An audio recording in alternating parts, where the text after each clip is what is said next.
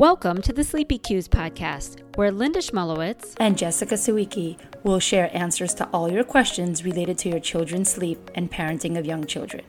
We are both certified gentle sleep coaches. Thanks for tuning in to hear the answers to the many questions that come up with the families we work with. Hi, this is Jessica Sawicki with Luli Sleep Consulting, and today on the Sleepy Cues podcast, I'm going to be talking to you about things that can affect your child's sleep. So before I go into those 8 things, I want to ask you guys, my listeners today, to go ahead and submit reviews on the Sleepy Cues podcast. Also, don't forget to send in your questions. We love to hear from you and we'll love to answer any of your sleepy questions. So let's talk about those things that affect sleep. We all want our children sleeping through the night, but we have to understand that they're humans, right? They're not robots. There will be a couple of nights here and there that your child will not sleep through the night, especially those first couple of years. They're babies, they're infants, they're toddlers. They're going through a lot of changes that can affect their sleep. So let's talk about the first one, age. We have to understand that there's a certain age that our child will start sleeping through the night, and before that, we cannot expect them to do so. So those first 3 to 4 months, we should not expect our newborns to be sleeping 11 to 12 hours at night. They physiologically just can't sleep through the night. Their bodies can't really do it for them. Once your child hits 5, 6, 7 months old, they can sleep through the night. They have decreased their light sleep and increased the capability of doing deep sleep. They're secreting and producing melatonin, which is that calming, soothing hormone. So if they are taught correctly, they are able to sleep through the night 11 to 12 hours, starting at the age of 5 months and above. Now let's talk about the next thing that can affect sleep, medical issues or illness. So those are 2 different things. A medical issue would be reflux, apnea, allergies, a consistent issue with your child's health that you will need to seek special attention. I always tell my clients, make sure that you have crossed off any doubt in your mind of any medical issues that your child has before you start working on their sleep. Illness, on the other hand, is more like a flu, the virus, a cough, or a cold. Those are just short term when your child is not healthy and, of course, will wake up at night. So in both these cases, there is a medical reason why they are not sleeping through the night. Either they have a medical issue or they're just temporarily sick. Next is habits. So this is a very big topic around sleep training. Once your child hits 6 months and older, all the things that we were doing to or for them to help them fall asleep now become a habit. They are able to learn how to put themselves to sleep, but if we continue that habit, they depend on it.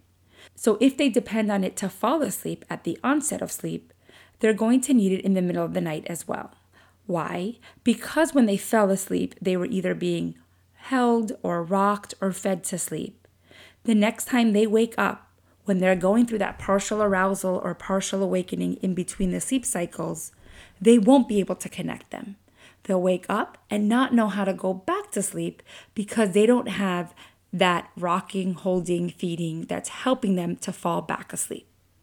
Once your child is 6 months or older, she will learn that this is the only way she can fall asleep, and then it becomes a habit. She will need it throughout the night. And this is where sleep training comes in. This is when we want to remove those habits and have our child put themselves to sleep so that they can put themselves back to sleep. Next are milestones. Your child will hit developmental milestones that first year to year and a half, even the first 2 years. There's a lot of milestones. Rolling over, sitting up, going from sitting to laying down, getting on their knees, standing, walking, talking, you name it. It takes a good year to 2 years for your child to hit all those milestones. And unfortunately, every time they hit it, their sleep might regress. Why?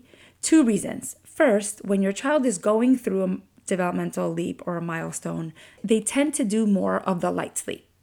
And the other is they get stuck. So if your child learns how to roll over onto his belly, but doesn't know how to roll back onto their back, they're stuck, awake in the middle of the night, and they need help. Same thing, they learn how to stand around 9 or 10 months. They pull themselves up in the crib, and now they don't know how to sit back down and lay back down. You'd have to imagine that that can cause more wake-ups. The next thing that can affect sleep are separation anxiety peaks. Separation anxiety peaks means your child is going through a point in her life where she's trying to understand object permanence. She is trying to understand that even though she doesn't see mommy or daddy, they still exist. So that point of separation where you drop off your child at daycare, or you hand her over to the nanny, or you even put her down for 1 second to go get a quick drink of water, you're leaving. And so she no longer sees your face. She now starts getting anxious and doesn't want to separate because she doesn't realize you are coming back or that you still exist even though she doesn't see you. So the way this affects sleep is you'll put her down for bedtime and she'll start crying. And in the middle of the night, she'll be looking for you. She's going through a separation anxiety peak. This is absolutely normal. They happen between 6 to 9 months, 12 months, 18 months, and at 2 years old. So another reason why your child would be up in the middle of the night is if she's teething. Teething does not happen every single night those first 2 years. A lot of parents see a little bit of drool or the child's hand in the mouth and they automatically think, oh, that child is teething. And they start using it as an excuse every night. She's teething, she's teething. She's not always teething, let me tell you. If your child is perfectly fine during the day, eating well, behaving well, her gums are okay, then she's not just teething at night. Now, if she's actively teething in pain, during the day, you will see her gum swollen, you'll see her gum trying to open, you'll see her cranky, clingy, not eating well, not herself. Then, of course, at night, she'll have wake-ups. She'll be uncomfortable and in pain. You can always give some pain relief medicine to relieve that pain. The teething lasts a couple of days, and then she should go back to sleeping through the night. The last 2 reasons why your child would be up at night are related. One is the schedule and the awake time, and the other one is going down too drowsy at bedtime. So let's talk about the schedule and awake times. Our children have a certain amount of time that they can be awake before they enter their sleep window. These awake windows increase as the child gets older. So for a 1-month-old, that awake window is about an hour. But for a 6-month-old, you're looking at 2.5 hours. So you really want to know your child's correct awake window per age so that you don't exceed it. Because when we exceed the awake window, that means that our child is now overtired. She's secreting and producing cortisol as opposed to melatonin, which is a calming, soothing hormone. So when we exceed those awake windows, we have an overtired child. At that point, your child has been up for far beyond the suggested time, and instead of secreting melatonin and getting ready for sleep, she's secreting cortisol and staying up and wired and has a second wind. So make sure you know your child's awake windows, because putting your child down overtired or on cortisol can definitely cause wake-ups in the middle of the night. And the last reason why your child would be awake is too drowsy. Again, this has to do with the awake windows. If you've exceeded the window and you get to the point at bedtime where your child is way too drowsy or way too sleepy, you've got the incorrect window. You've missed it.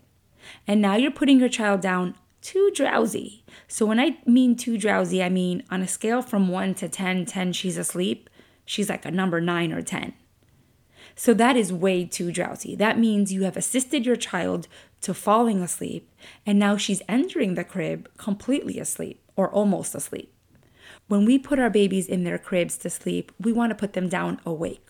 On a scale from 1 to 10, 10 being asleep, she needs to be a number 6.